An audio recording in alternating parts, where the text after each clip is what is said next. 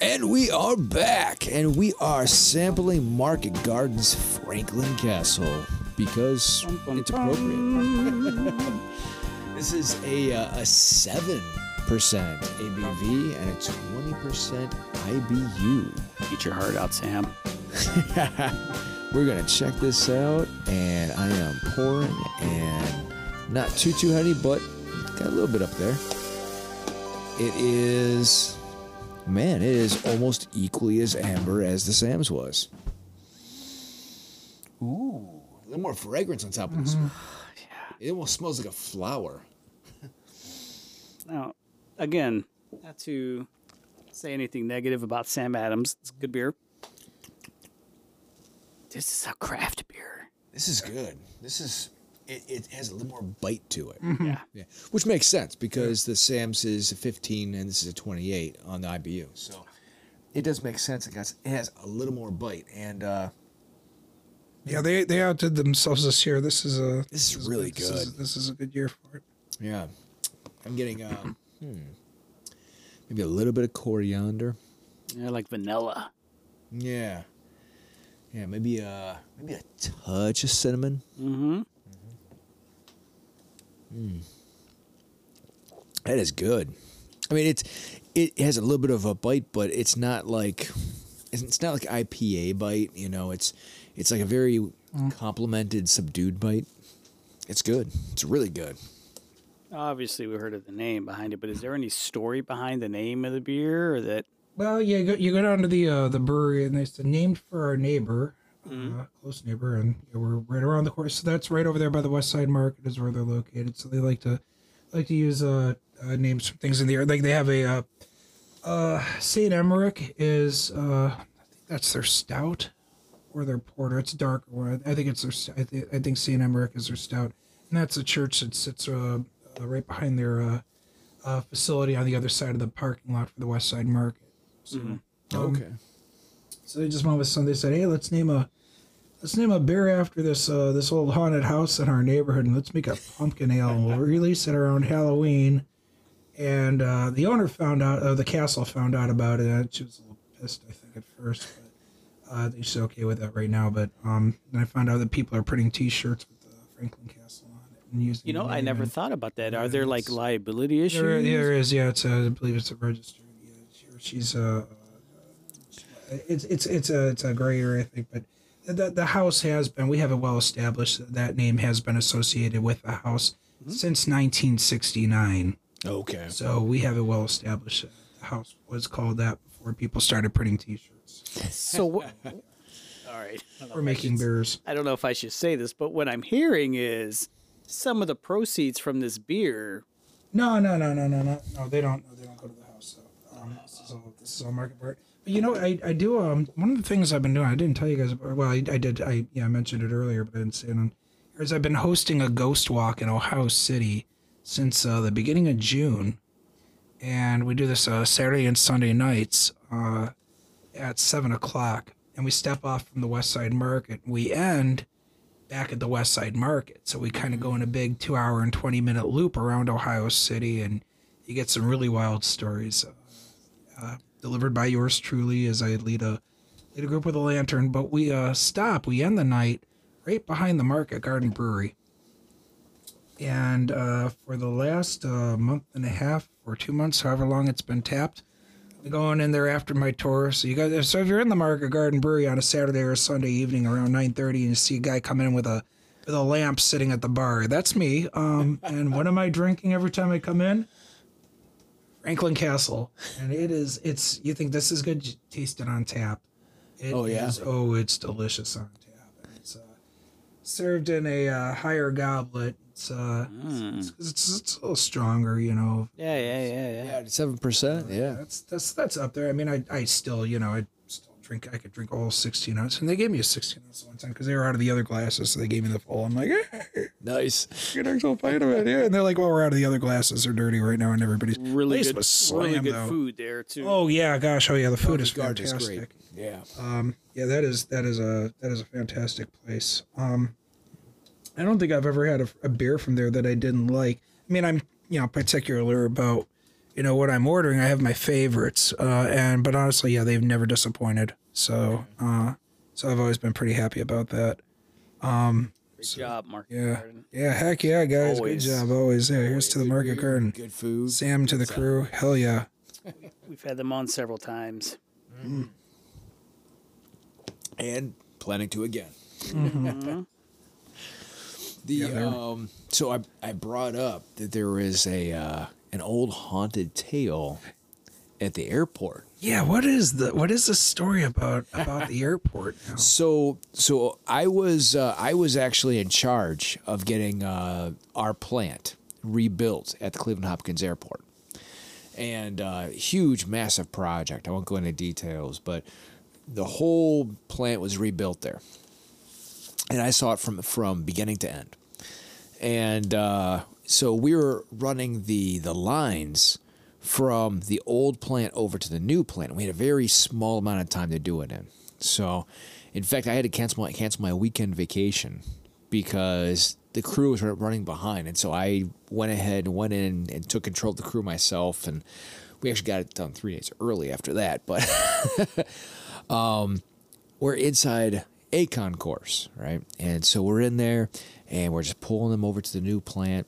And all of a sudden, this guy runs out, and he's like, oh, thank gosh, it's you guys. It's like, what are you talking about? Who do you think it was? Like, well, there's a ghost. And they were like, well, what do you mean there's a ghost? They're like, well, the workers here, they see it sometimes, and upstairs, sometimes she'll actually go up through the floor, and they'll see her above here, too. Why would there be a ghost, was my next question, of course, right? Yeah. They said, well, this was part of the original gate.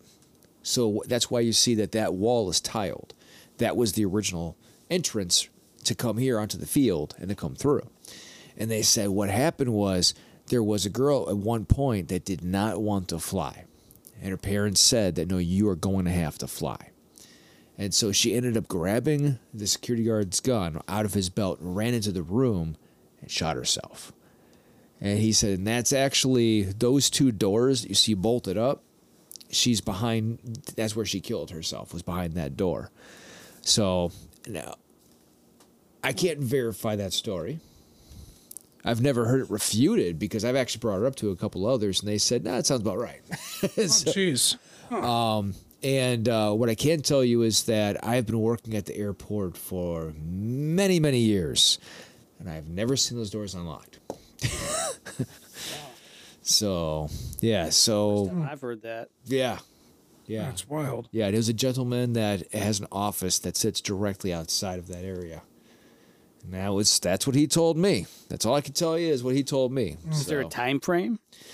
I know it was, he didn't give me a time frame, but he did say it was before the other two concourses were built. So, that should give you an idea. 50s. Yeah, right there somewhere. Yeah. It's worth looking into. I'd like to check that out and see if I can find anything on that, back that up. That'd be wild. Yeah. I didn't know. When you said that, my brain first went to, what was that? It used to be a farm, like originally. Well, a bunch of farms. I mean, it was. Yeah, the old field. So I'm like I'm trying to think but okay, yeah, knowing now that it came from something directly at the airport, yeah. Yeah, according to him, she was just so afraid to fly that she actually took her own life. Which questions where her mental state was. Yeah, but that's wild. Yeah, and I brought it up to several other people at the airport, and they have not validated or invalidated the story, and two or three of them actually said, no, that actually sounds about right. Oh my God. So yeah, there you go. There's the airport ghost story I know about. Yeah. Wow. I've been to the Winchester House. So have I. Yeah? Yeah, I love that place. Yeah. How long ago did you go? 99. I went in 1999. We just went maybe 3 years ago. Okay. Okay.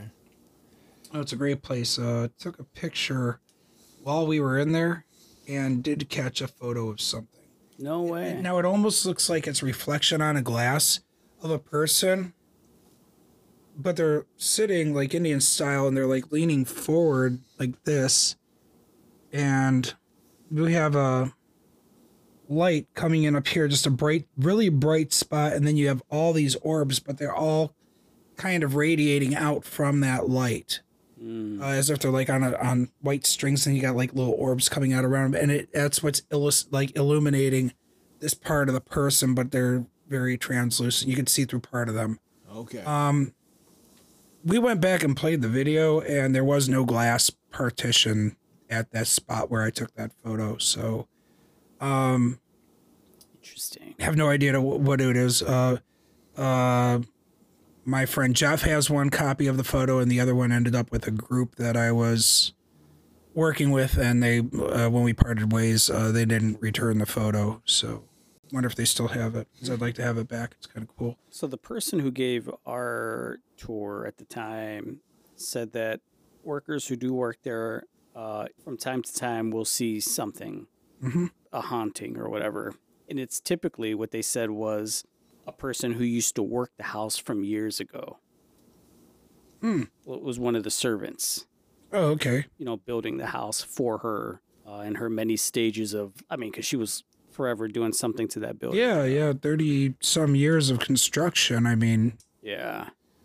And so from Yeah. time to time, I guess a modern worker would see someone from who knows how long ago with like a wheelbarrow or something like that, like doing work. well, I mean, it was built. That was what it was built for. It was built to be a haunted house. The people killed Yeah. at the hands of the Winchester rifle requested a place to be, according to what she said she was witnessing. She was being haunted by these people that So we wanted them to build her. were you able to go in the Build a house. seance room? I don't remember if which rooms I went through. It was over 20 years ago. We did go in that room, and that I would say that was a weird room. Okay. Very odd. Probably did. I remember I walked into one room, and there was one way in and 3 ways out. But one of the ways in was not the way that we came in, because when you close that door behind you, it becomes a wall with no latch. Yeah. There's a lot of But odd- the other three ways out, there's one safe way that goes through. The other one is a door in the floor that you open up and you can fall Yep. down there. Or the other way is to go out this door and you fall 3 stories to your death. Okay. Or to breaking your legs at least, probably, if not your death. So there was only one safe way out. Guess which way we went. Of course, and that was the room. I want to say it was a kitchen, and it had a lot of the number 13 incorporated into a lot of things, including like the little drain in the sink had 13 holes in it, and it was shaped like a spider's web. It was wild. It was wild. I don't know why I remember that, but I remember that There was a part. lot of The stairs that go to nowhere, so there's a stairwell that just kind of it just goes into the ceiling. It doesn't go anywhere. It does. teensy stairs too. Yeah. Oh yeah. And there were stairs. She and was not a big woman at all. there were stairs. They had a very slight rise. So where a regular stairwell had been going up, it went and it did sort of a serpentine up to get her up to the level. All right. So I had these put in because she was Yeah. she was less than 5 feet tall. Yeah, she had some kind of. She was a diminutive woman. Trying to see if I had small in pictures from when stature. we went.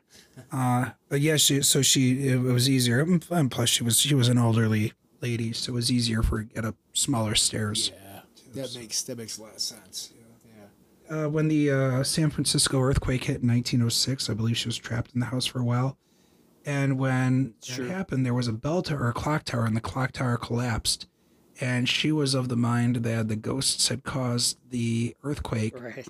and because they did not like the tower, and it took out the tower because they didn't want it there. So the clock tower was never rebuilt. And then when she died, after 30 some years of, I might be wrong on the time they spent on it, everything that was not completed, they stopped work immediately, and everything that was not completed, they painted black. It's just painted black. So there's parts of the house on the exterior and there's where they were working that are partially built, and they just painted them black. So That sounds like a certain song. yeah, it does. Yeah, hey, I didn't think about that. Yeah. It is a very odd house. Yeah, we saw that when I was there, and we saw the Thomas Whaley House in Old Town San Diego, and that was also a very interesting place. Of course, we couldn't go any further than the first floor. Like we couldn't go couldn't go upstairs, so it's not permitted. But hey, it was a really cool house. So, Well, we have to touch on it. It's because Gumby, are ghosts a biblical thing? Mm-hmm. Yeah. So ghost comes from the Old English word related to the German Geist, meaning spirit. And Christians certainly believe in spirits. God, angels, and the souls of deceased humans all qualify. Many say that the souls of the dead shouldn't be roaming around among the living, since upon death the immaterial soul separates from the material body until the resurrection. But is there a good reason to believe that human spirits can live on earth?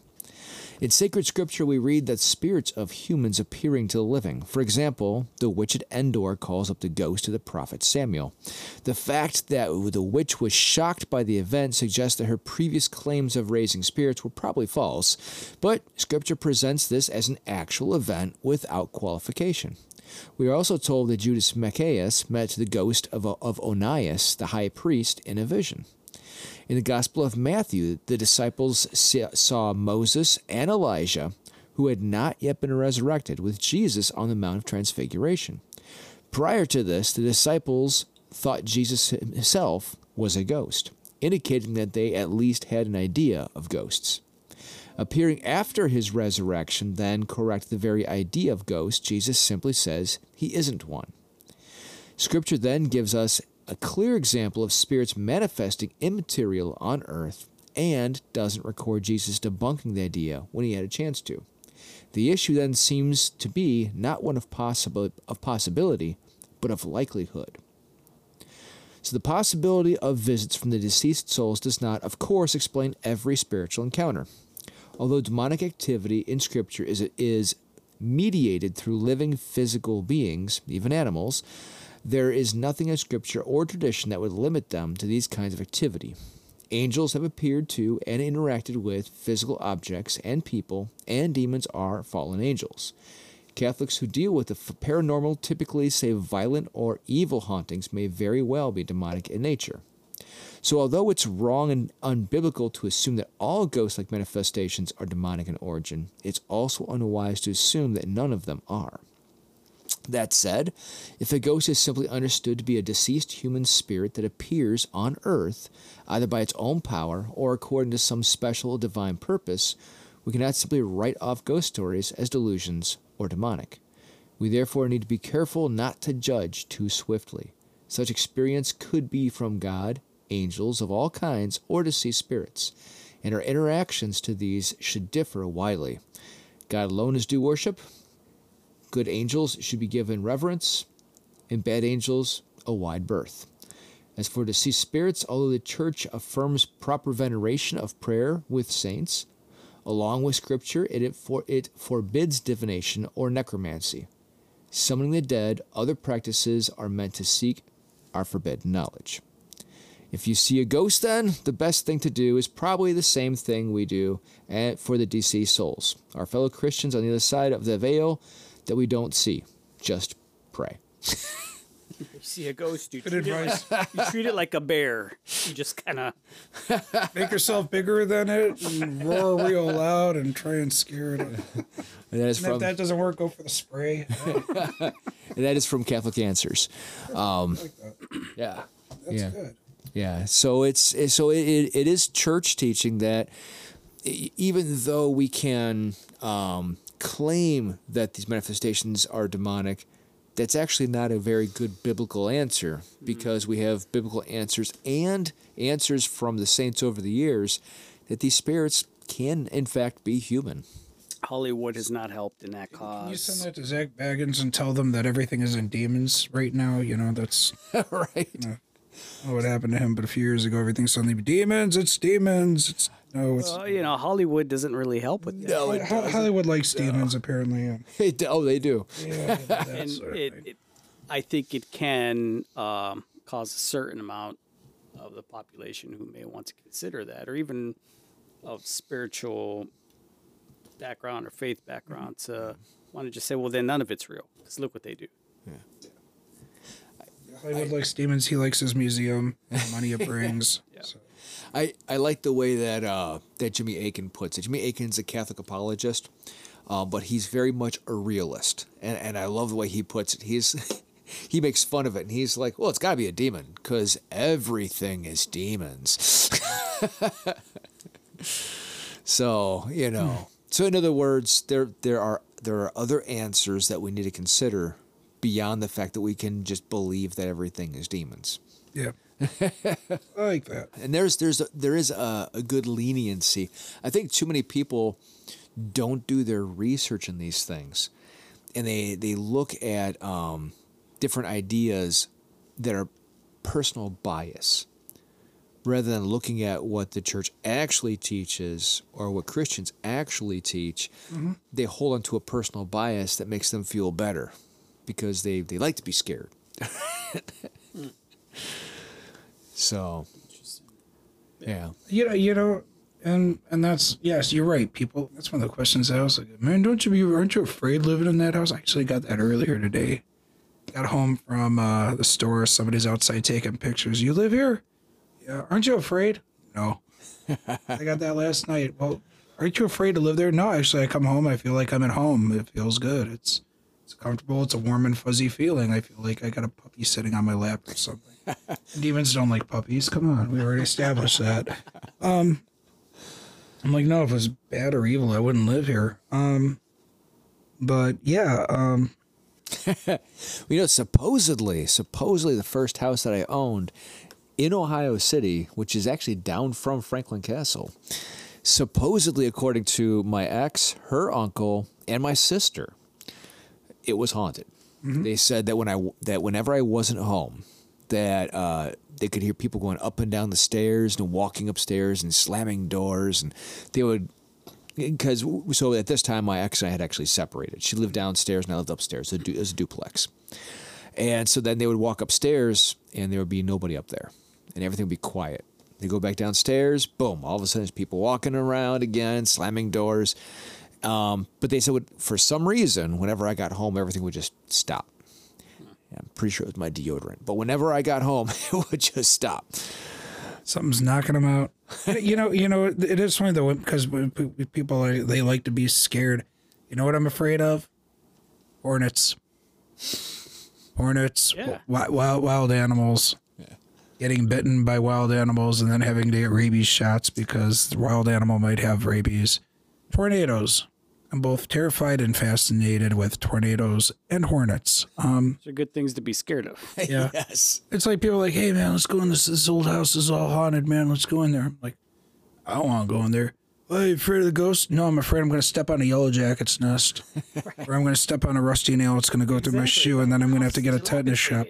I'm afraid I'm going to go in there, and I'm going to like, oh, there's eyes, and I hear growling. Let's run. And all of a sudden, a raccoon jumps out that's got rabies, and it bites me in the hand, and now I have to go and get shots into the stomach, and that's really painful. My friend Shane Post had to have that done, and it's just a pain in the stomach. So, yeah, no, that's what I'm afraid of. I'm afraid of no ghosts. No, I'm afraid of like very real things. So about 10 years ago, when I was doing research for Buried Beneath Cleveland, I was just kind of searching and finding these lost cemeteries, and I stumbled on a newspaper article, and it was the loneliest grave in Cuyahoga County. Yeah. So it was for a fella named Solomon McNair, and he died while fording the Cuyahoga River with his hay cart, and he got swept away in the flood. It doesn't say if his horse drowned or not. I don't know, but his body came ashore and then was found near the village of South Park. Yes, there really was a South Park, Ohio, in the Cleveland area, and it's down near Valley View is where this was located. On the west bank of the Cuyahoga River, and I believe it's Independence or Brecksville Township, was a small community called South Park. And this article was written around the 1890s, if I remember right, and it says, that he was buried on a small rise above the tracks near the village of South Park. And the stone sits there, and it's very elegantly engraved with his name, and there's a whole transcription of it appears in this newspaper article. I'm like, oh, that's fantastic. We actually have a South Park, Ohio. I'm like, no, really. I'm like, so okay, I gotta find this. Now I found South Park on the map, and it's down at the end of Stone Road. South Park doesn't exist anymore. South Park was wiped off the map, I believe, around the time of the 1913 flood. Was it during the streaming wars? Is the streaming wars? I don't know what that is. Oh no, I'm not that big of a nerd. Damn it, I missed out on something. It's a South Park reference. Oh, it is a South Park reference. Damn it. I'm really out of it. I haven't seen South Park in forever, so I missed the reference. Now I gotta look this one up. I'm imagining it has to do something with water. Water. Okay. I go down there. South Park is gone. So a friend of mine, Ryan McCarberry, we're hiking buddies. He's always assisted me with a lot of projects. So he's been like one of my biggest helpers on a lot of this. And we go out hunting for all these different things. And we were right on ghost towns of Ohio, and so you have ghost towns. Okay, you know, we all know what a ghost town is. We've all seen Scooby-Doo. There's something called a shadow town, I found out. Shadow town is a town that used to be a separate town, but then just sort of gets absorbed by another town, and now it's like a small historic district. And you might have a couple of old storefronts or something from when it was a separate town. Ohio City is a good example of that. That's an example of it. There was a village called Gilruth in the 1850s. Well, Gilruth is now part of Berea, the north side of Berea, right along the tracks over there. It's a little Polish neighborhood up there. That was originally a separate town, platted and everything, called Gilruth. So we have a ghost town, we have a shadow town, but then I found South Park. South Park has none of that. South Park has a few stones, foundations. That's it. So what do you call that? What do you call a town that is just a few blocks and some foundations? I'm like, well, you know, something like Ghost Town would be, because, you know, you got a phantom town or a shadow town, and then you've got this ghost town, which is completely gone. Well, what do you call it when it's just nothing left but, you know, the very basics? So I'm like, I don't know, a bone town. And I'm like, well, okay, maybe a bone town. Well, then I Googled bone town. Dude, that did not bring up the results that I was thinking it would. Don't go Googling bone town. It's going to bring you to like PinkTube and things that I read too. It's going to get you all kinds of things to not Google. Don't do that. I got another one that I Googled and it didn't give me the answers I wanted. So we came up with Corpse Town. Okay. South Park is a corpse town. All that's left are a few foundations in the weeds, and that's it. The tracks, the road leading to it, and it just suddenly ends. And I went walking around looking for the stone of Solomon McNair, who died in the early 1800s, 1820s or 1830s, buried down there. And I'm looking for this described sandstone slab with his name, and I'm walking along the rises on the tracks, and I can't find it. And I'm walking through this pasture that's down there in the tall grass. And then I stop suddenly because, Gummy, from me to you, right there, is a hornet's nest. Nope. This big in the grass. I thought they built them on trees or houses or cliffs, mostly trees hanging from trees. No, apparently they can also build them 2 feet off the ground in the tall grass right there at waist level. And I'm like, oh my God. And I freeze. And I mean, I'm 8 feet, 10 feet from this thing. And I start to slowly back up. And I turn and I look to the right, and son of a gun, there's another one right there, only 5 or 6 feet from me. And I'm like, oh my God, I didn't know they built them that close to each other. And I'm freaked. And I'm just panic stricken. And I look and I'm watching at the bottoms and I don't see anything going in or out. And then I realize it's mid-December. Oh, they're dead. They're dead. And I'm like, okay. But note to self, don't go walking through tall grass meadows in the summer because there's always a possibility I'm going to stumble on a hornet's nest in the grass. Now that I know that they make them in the nest like that, no, F that. I'm not doing that anymore. So it's bad enough I've come out with ticks on my legs and, things like that before. But no, I'm like, no. Yeah. Yeah. So Bone Town. Don't go Googling Bone Town and thinking you're gonna find. So there was another case. I was doing research on these two guys that fought in the Battle of Lake Erie with Commodore Perry in 1813. They both died 12 days later, but it turns out that they were both from the same area of Pennsylvania. They both died of typhus. They were both buried at sea off of Avon Point, which is now Avon Lake. It's probably how that cemetery was established. We've kind of determined that. But they were the only two men out of over 550 guys on the crew. They had left made the person who would receive their pay, their administrator, Major Eleazar Wood. This was a guy with the Army Corps of Engineers, who was killed, if I remember right, a year later at the Battle of Lundy's Lane. He was a high-ranking officer in the United States Army. They would have met him in Erie, Pennsylvania before the squadron sailed, so they made him the person who would receive their prize money, and he, of course, handled their estate. But then it says in the notes, all it says, I had to find out who he was because all it said was Major Wood. And I Googled Major Wood and it just didn't give me the results that I wanted. I'm like, oh God, come on. You just can't trust the internet these days to be innocent. It's like, no, I'm not looking for that Major Wood. I'm looking for Major Wood as a title, not as a description. I'm not. More things not to Google. It's an adjective now. It's major. Is apparently. What has grand. Our society gone to? Right? Yeah. No. God. Things you find out the hard way. So I don't remember if I asked you this last time.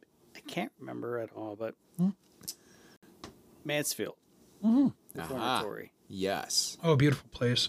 Have you been experienced? I have been. I've been down there a few times. Went down there twice to take a tour. Took a girlfriend there one time. It was fun. It was a good trip. And I did an overnight with a group. Okay. Back when it was only $50 to do the overnight. And I had a few things happen to me while I was there. It was kind of cool. Went down towards the solitary confinement areas. Now, I didn't know this about fluorescent light bulbs, that sometimes they'll pick up a static charge in the air and they will actually glow. I didn't know that. Yes. So we're walking down there and there's no power to that block, but yet there's a light, a bulb, a fluorescent tube, and it's glowing. It's got a little bit of a glow to it. Like, what the hell is that? And it was probably picking up a static charge. But why just the one and not any of the other ones? I don't know. So we go and we choose that cell. And we're going to go in there and we're going to talk and try and communicate with whomever might be in there. So one of the girls keeps going on. So why do you keep the light on? Are you afraid of the dark? Are you scared?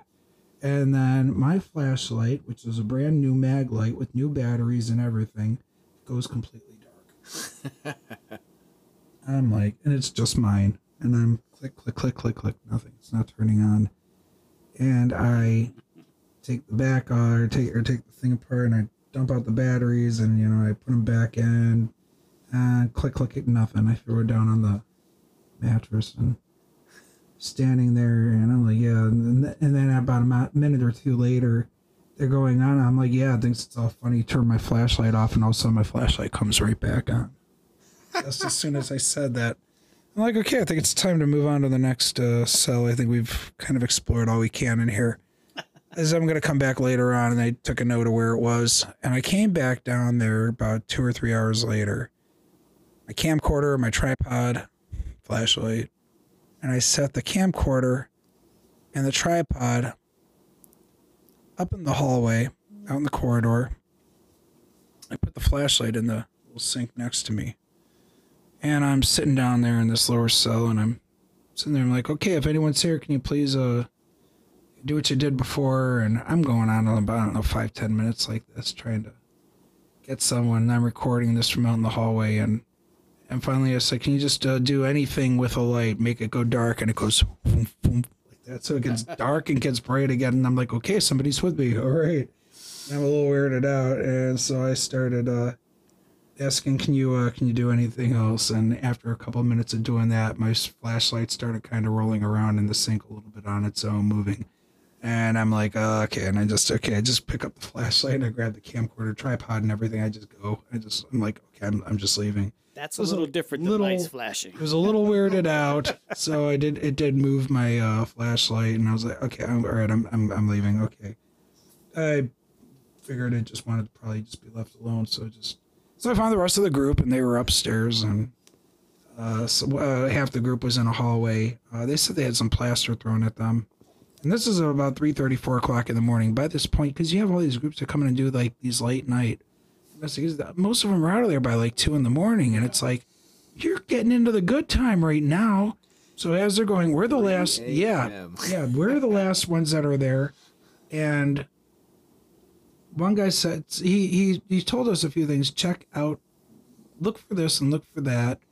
And check these out. This is where he's like, when everyone's gone, he's like, I just go and I do my own investigation for an hour or two.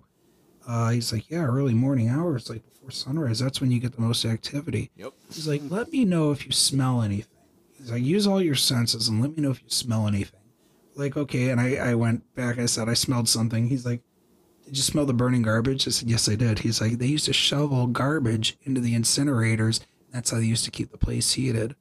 He's like, and those were on the thing. He's like, you're smelling that. He said, they don't burn garbage at the new facility. They don't do that. He's like, no, you're smelling. Those are phantom smells from the prison from years ago. Interesting. So I have heard that's one of the theories in hauntings is there's actual spirit manifestations, but then hauntings themselves are actually the remnants of previously living things that were in the area that have left the spiritual essence of themselves behind. Mm-hmm. Yeah. That's deep. I've heard a lot of theories. That's a theory. I had somebody that believes in ghosts said earlier today on a post said Franklin Castle isn't haunted. I'm like, well, wait a minute, that beg to differ. I'm like, no, it isn't. Well, not like that. It is haunted, but not in the haunted in the sense that I see it. And it was different. I'm like, well, God, what else do you want? I mean, it's got. I think what she was leaning was more towards like violent things. I'm like, well, that's not a haunted house. That's just a house where all kinds of bad stuff happens. That's not, which could be demons, I guess. I mean, or just bad ghosts. I'm not sure. But you yourself have felt a different, like for instance, your flashlight moving around in the prison. Yeah, that was That felt different than maybe something you may experience at the castle. No, that was pretty close because I have a lot of lights turn on and off in the castle and stuff like that, and I've never seen any, not counting doors, I've never seen anything move on its own. I've seen doors open and close, doors that were latched have opened and closed, but I have never seen anything like I've never seen the glass go like that across the table. I've never seen that. It's 'cause you're not in a bar. Yeah, I know. I what's the matter with me? I do need to go to the bar more. I've had things that have been tossed around on the first floor while I was there, but I was upstairs when it happened, and I heard 2 separate occasions an hour apart from each other crashing sounds down there. Turns out it was a 4x8 sheet of plywood and a 6-foot step ladder. I don't know which was thrown first, but they were both pretty loud, and it was a little unsettling. So to the fact that I got my friend Matt Rump, who lived down the next street, to come over with a friend of his. And like, yeah, we got all kinds of activity. Why don't you come over? And he's like, all right, brought a 6-pack and a friend. And of course, they get over there and everything stops. And it's after about an hour later, his friend leaves and we're walking them out. That's when we go check out the basement where there were no lights yet working. And I was still using a slide phone and didn't have a flashlight on it. I know I was living in the dark ages. No pun intended. I really didn't mean that. I didn't. I just caught myself. I'm like, oh God, I just said that about a flashlight. Yeah. So he had one. So he turned his, he goes and turns his little flashlight on, and he's like, "Hey, we're going around," and that's when we discover the ladder in the middle of the room, and the window at the other end. The board's no longer over it. So Okay. like, okay, that's what we heard. That's what I heard. So yeah, I first when I heard it, I thought somebody had broken in and was throwing shit around in the basement, and so I was upstairs in the office, the glassed in room. And first thing I grabbed was a Jesus candle. I'm like, that's not going to work. So I grabbed a fire extinguisher, figure, blast him in the face and bonk him in the head and knock him out and call the police, you know. I thought somebody had broken in. But we have bars over the windows on the first floor. And I'm like trying to figure out how somebody could have gotten in because there's only that much space unless they're a contortionist or they found a way to actually remove the bars from in front of the windows. And yeah, which is a trick in itself. So it was really in there. And that's the only way I could think somebody would have gotten in that way. Because from the desk, you can see, or if they picked a lock at the back or something, but that's got a deadbolt and everything. You can't do that. I can see the front door and the side door from that desk. That's why it was built there. It watches the entrances. That's why it's there. It watches the staircase. It watches. It's the heart of the house. It's got it's right there in the center. So. That's where you could see all the comings and goings from that one spot. So it's sort of, I call it the captain's chair. Okay. It's really interesting to be there. I was there with you once, like 4 hours. We sat back and talked. It was great. Good time. The architecture is beautiful. Yeah. My Lord. Yeah. I was blown. I think it was the detail of the place that really blew me away because even like the little hinges on the doors have all this little filigree and it's oh yeah, I know. Yeah, that's those are most of the hardware in the house came from the Branford Locks Works company in Branford, Connecticut. That was sort of a center for this new movement of American Eastlake hardware. So they were making a lot of these hinges, doorknobs.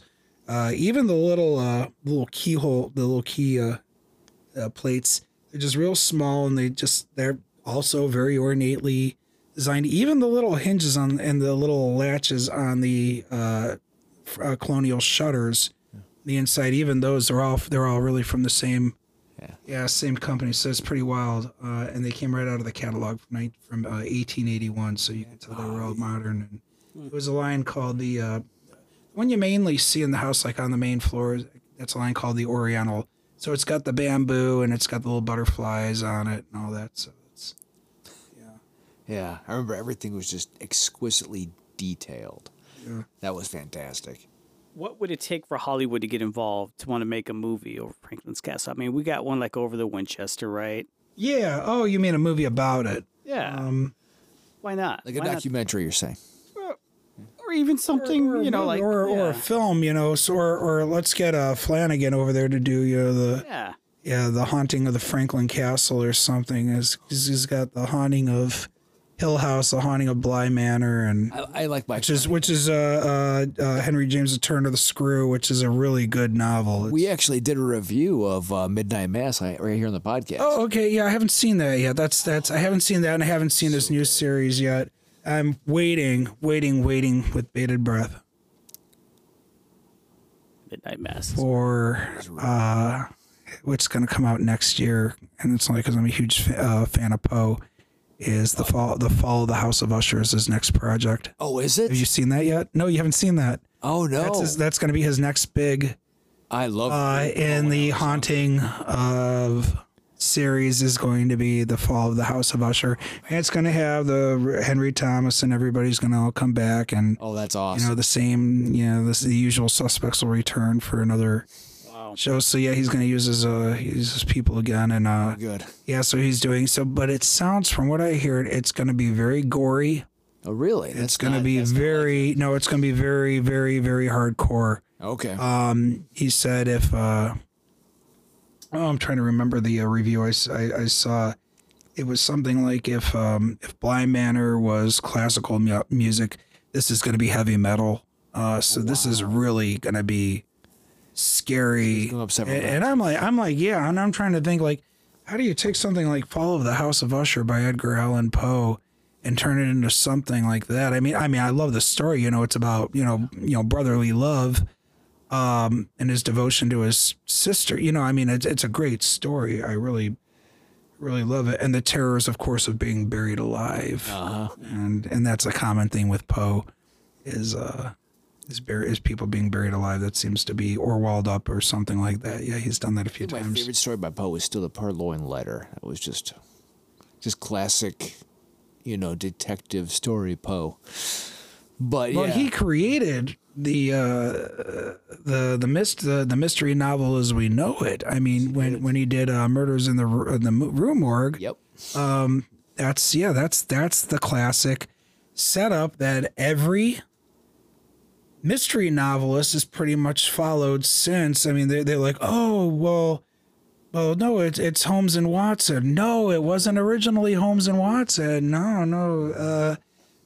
Sir Arthur. Yeah, Sir Arthur took it, which is why they give out, when you're a mystery writer, the coveted award is the Edgar.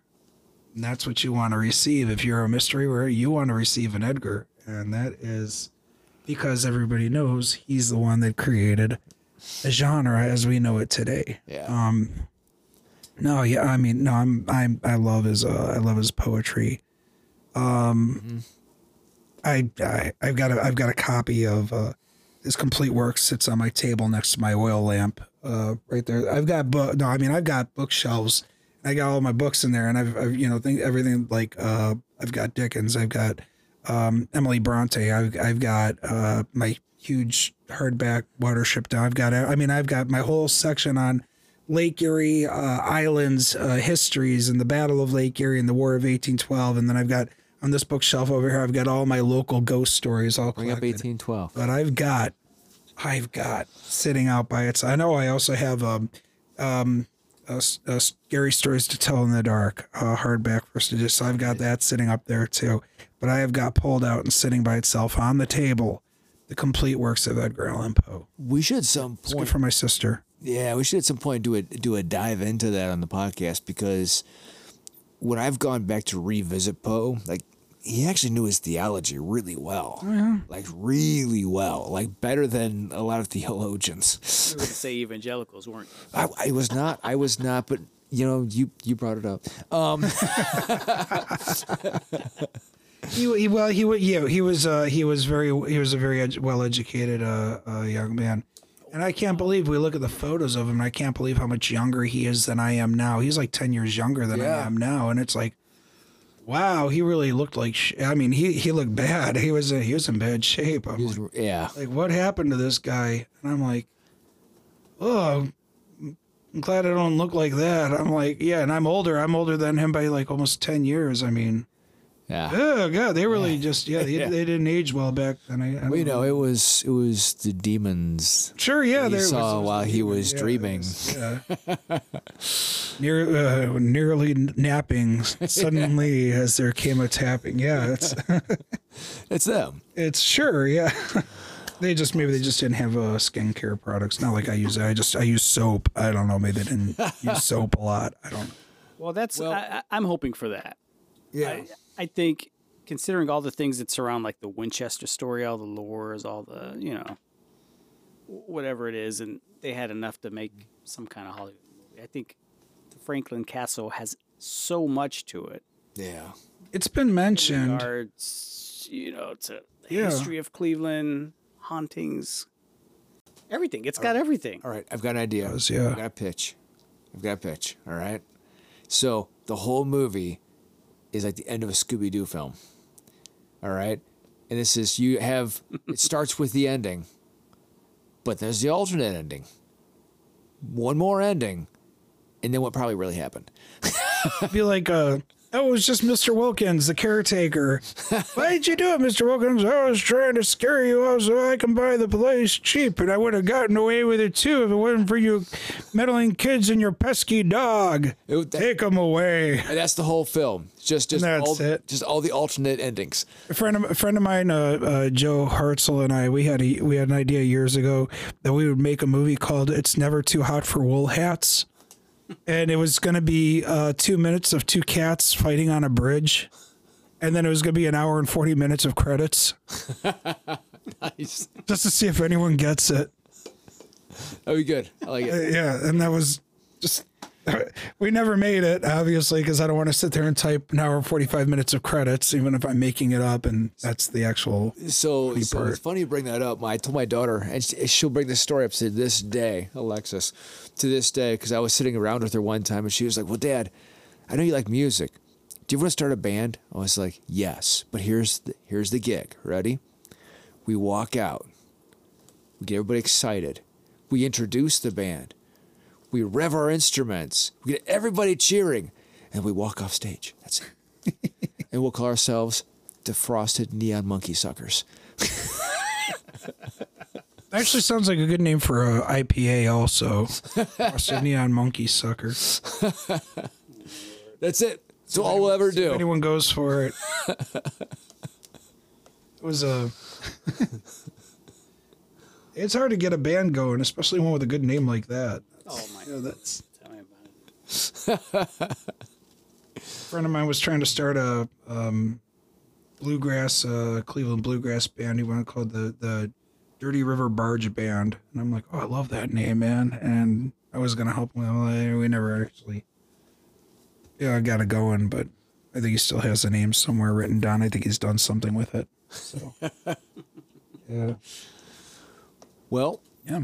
it was awesome having you on here. Oh, yeah, it was my Here's what I pleasure, want to yeah. hear is where can our listeners find more of your information? Okay, well, let's see if I have a website, williamgcraichie.com, just like it appears on the books. You can, and from there, if you go to the events page, you're going to see all the wonderful things that I got coming up.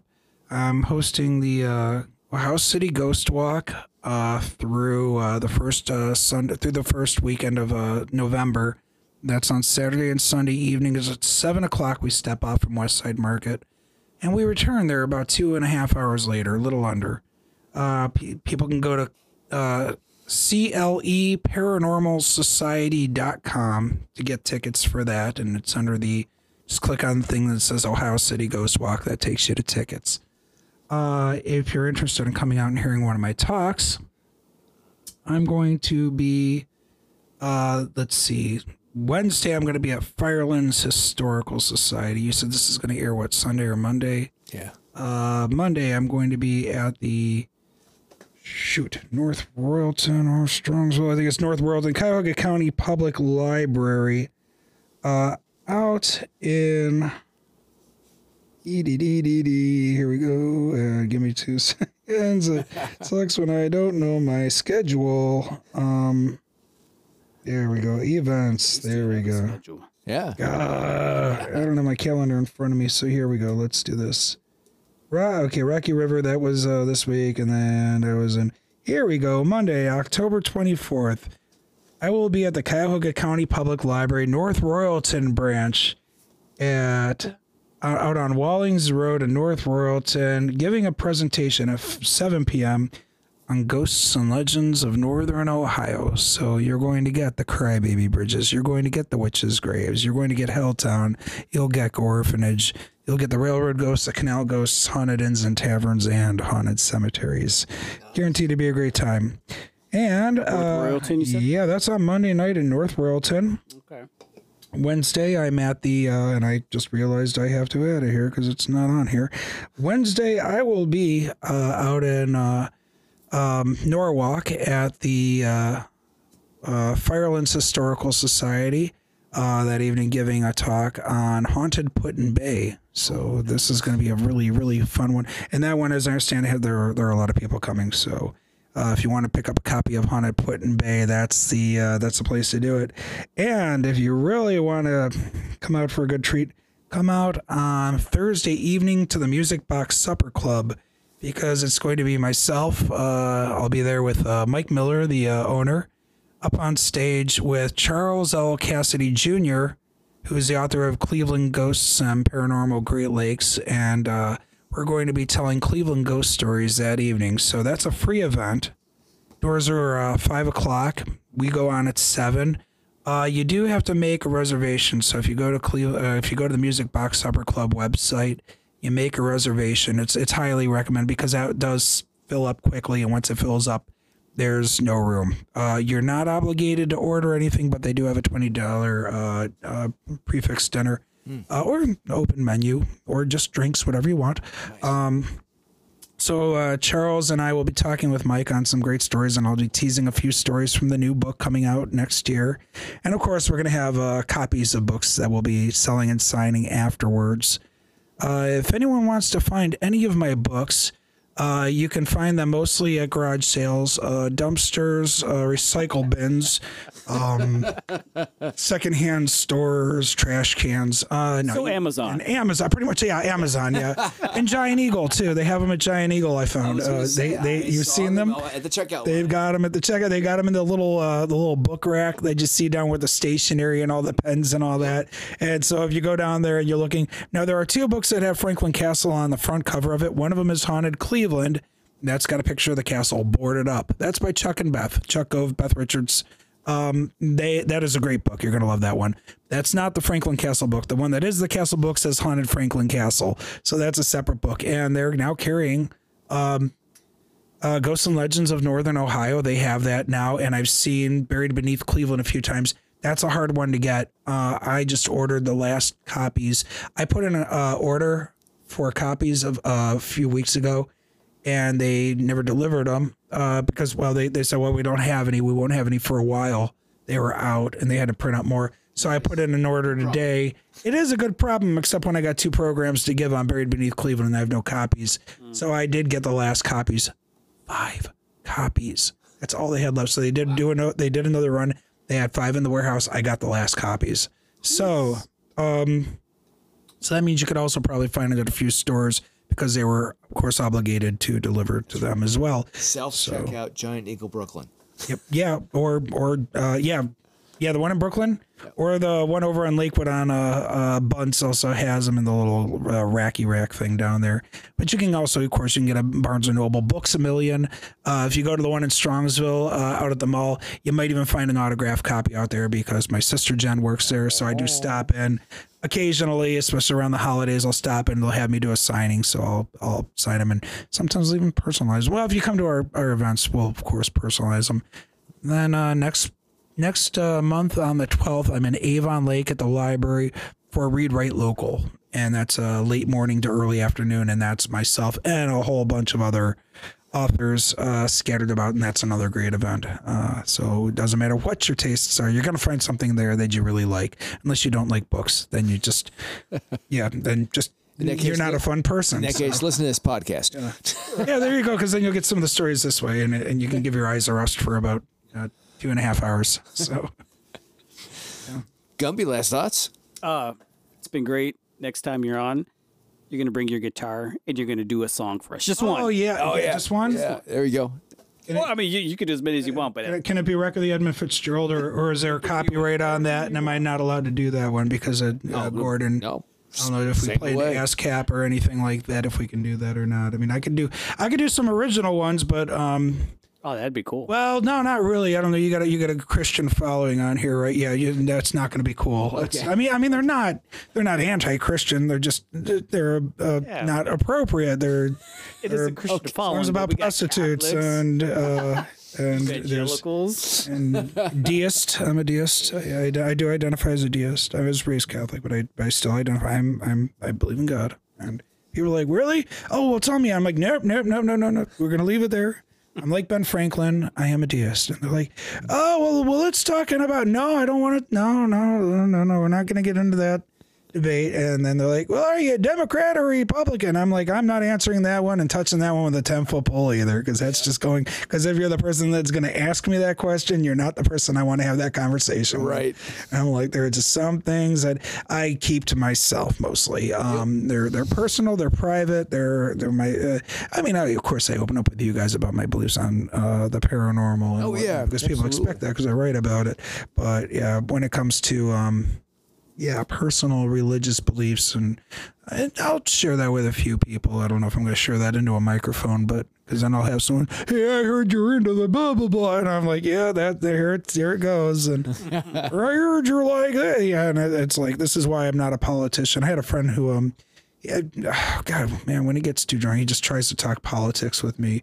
And I'm like, man, I would rather sit here and talk about couples figure skating before I talk about politics. I would rather talk about ballet. Now, I'm sorry, I'm not bashing ballet. The ballet is fantastic. It's not what I'm into. And he knows that. And I'm trying to illustrate. Like, I want to talk about synchronized swimming before I go talking about politics. Not just with you, but with anybody, even if it's somebody that I agree with. I really don't like politics. I really don't. Because just like religion, nobody's right, nobody's wrong. No. It's opinions. Absolutely. Opinions and right here. It's opinions and it's beliefs.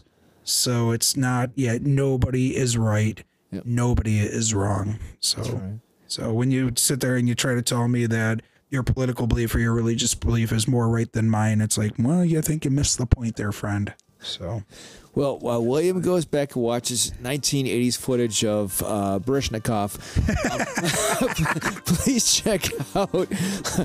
check us out on social media. We're on Facebook and Twitter and Tumblr and you name it. Please stop by our Patreon. Help us buy some beer so we can keep talking for you and bringing on awesome guests that can bring you awesome information. Again, Godspeed. All right, good night.